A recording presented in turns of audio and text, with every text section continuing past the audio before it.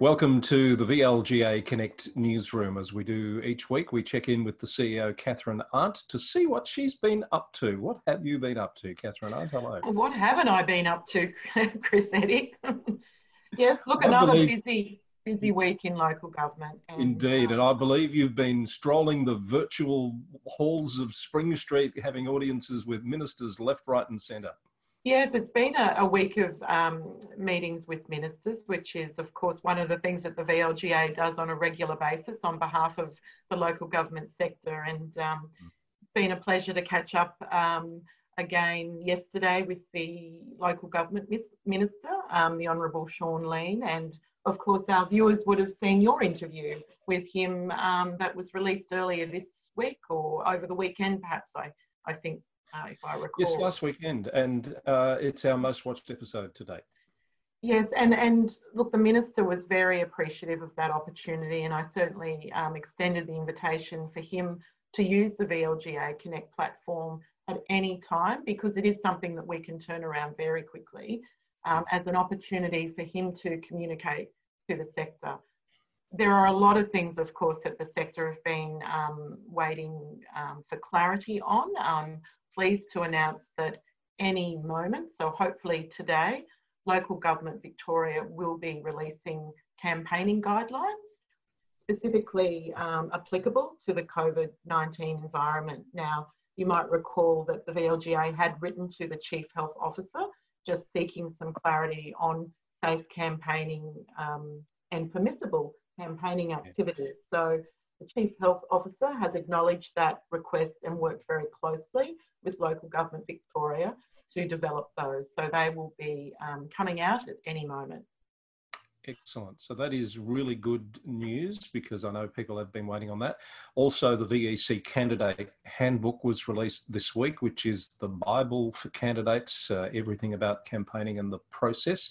So the information is almost complete for candidates to really understand how to go about it. Yeah, look, absolutely. Just in regard to those VEC guidelines, however, there were a couple of tiny little points within that some candidates have questioned, specifically relating to the requirement to lodge, I think, the nomination form in person and also pay cash at the time of nomination.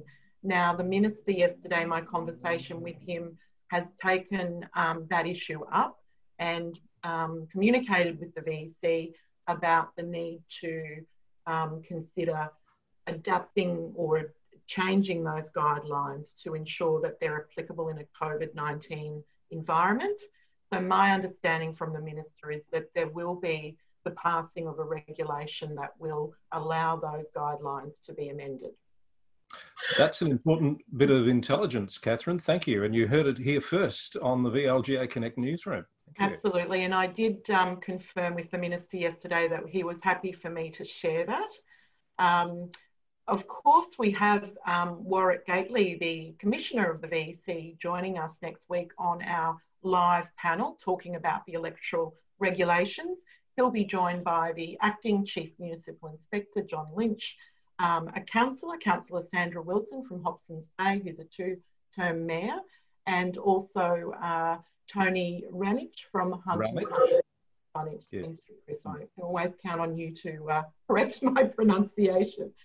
And the purpose of that live panel, and if you want to join us, please do so and register quickly, because that's filling up very fast. It's, as we would appreciate, a topic of great interest to any candidate who's looking at running in October. My point is that whilst we'll be taking questions from the participants, the Commissioner, the VEC Commissioner, may not be able to comment emphatically about any changes to regulations until they happen. So let's see what comes next week. An important opportunity for people to submit questions in advance of that, so we can get an understanding of, what are people thinking about in terms of the challenges or needing clarification. So we encourage those questions to be coming in ahead of the session next week, so we can make it really useful for people. Yeah, and that's a good point, Chris. I think we've put that in our communications. Please send in your questions. Here's the opportunity for you. who better but to ask these people who will be sitting around the table. We will back up a panel conversation at some stage on electoral regulations and probably code of conduct issues as well.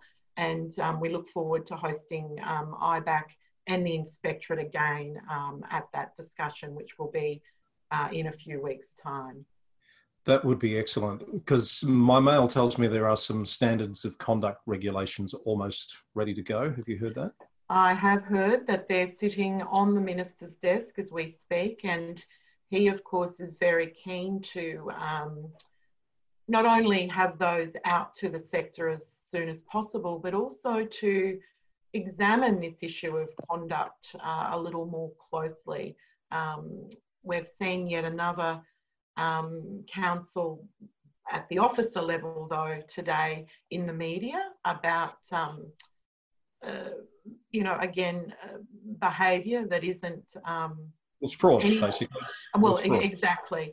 And we've seen a few councils over the past 12 months also under administration. So it's an issue that the Minister's very keen to examine more closely. He's very keen to work with the Victorian Local Governance Association on that.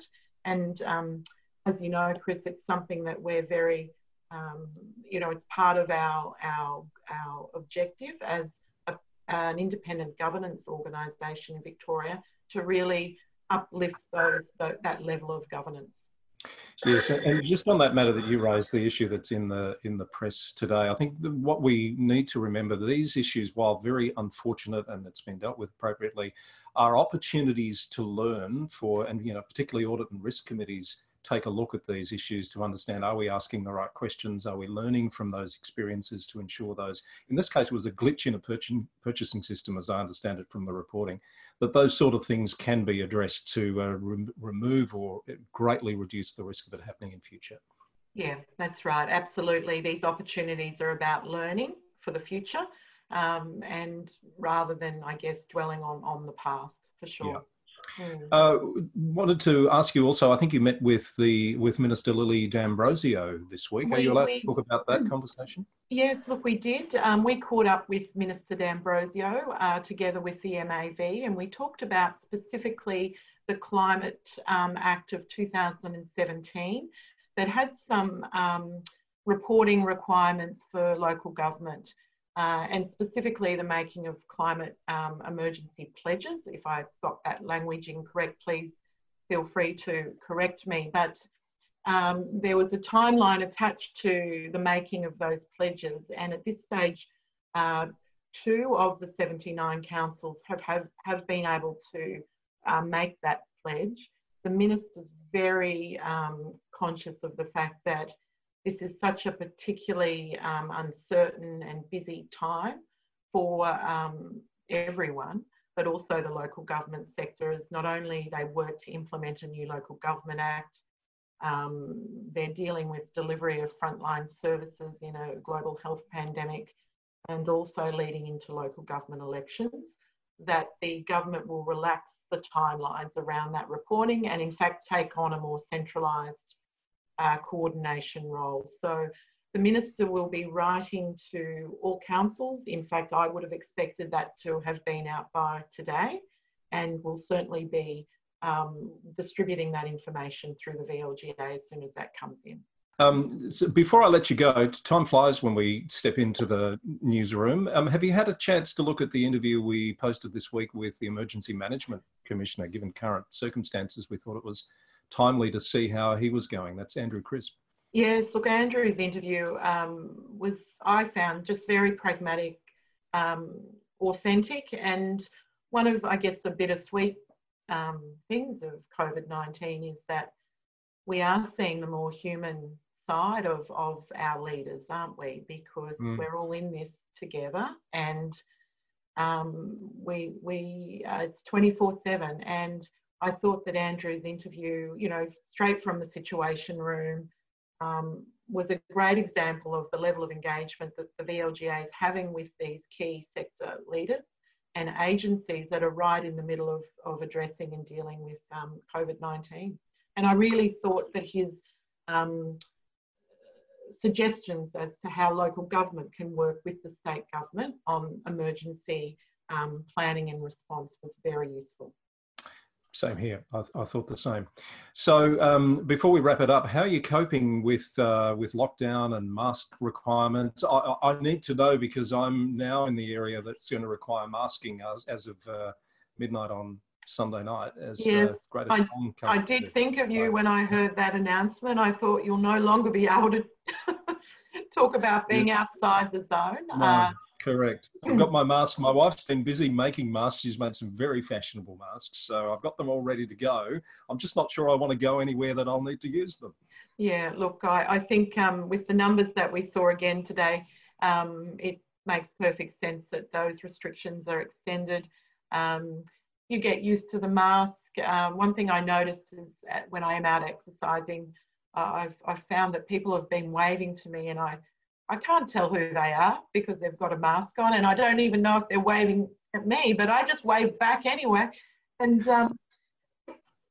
they're probably waving at you because they think it might be you, or you might look like somebody else, but it makes for very friendly relations, obviously, at a distance.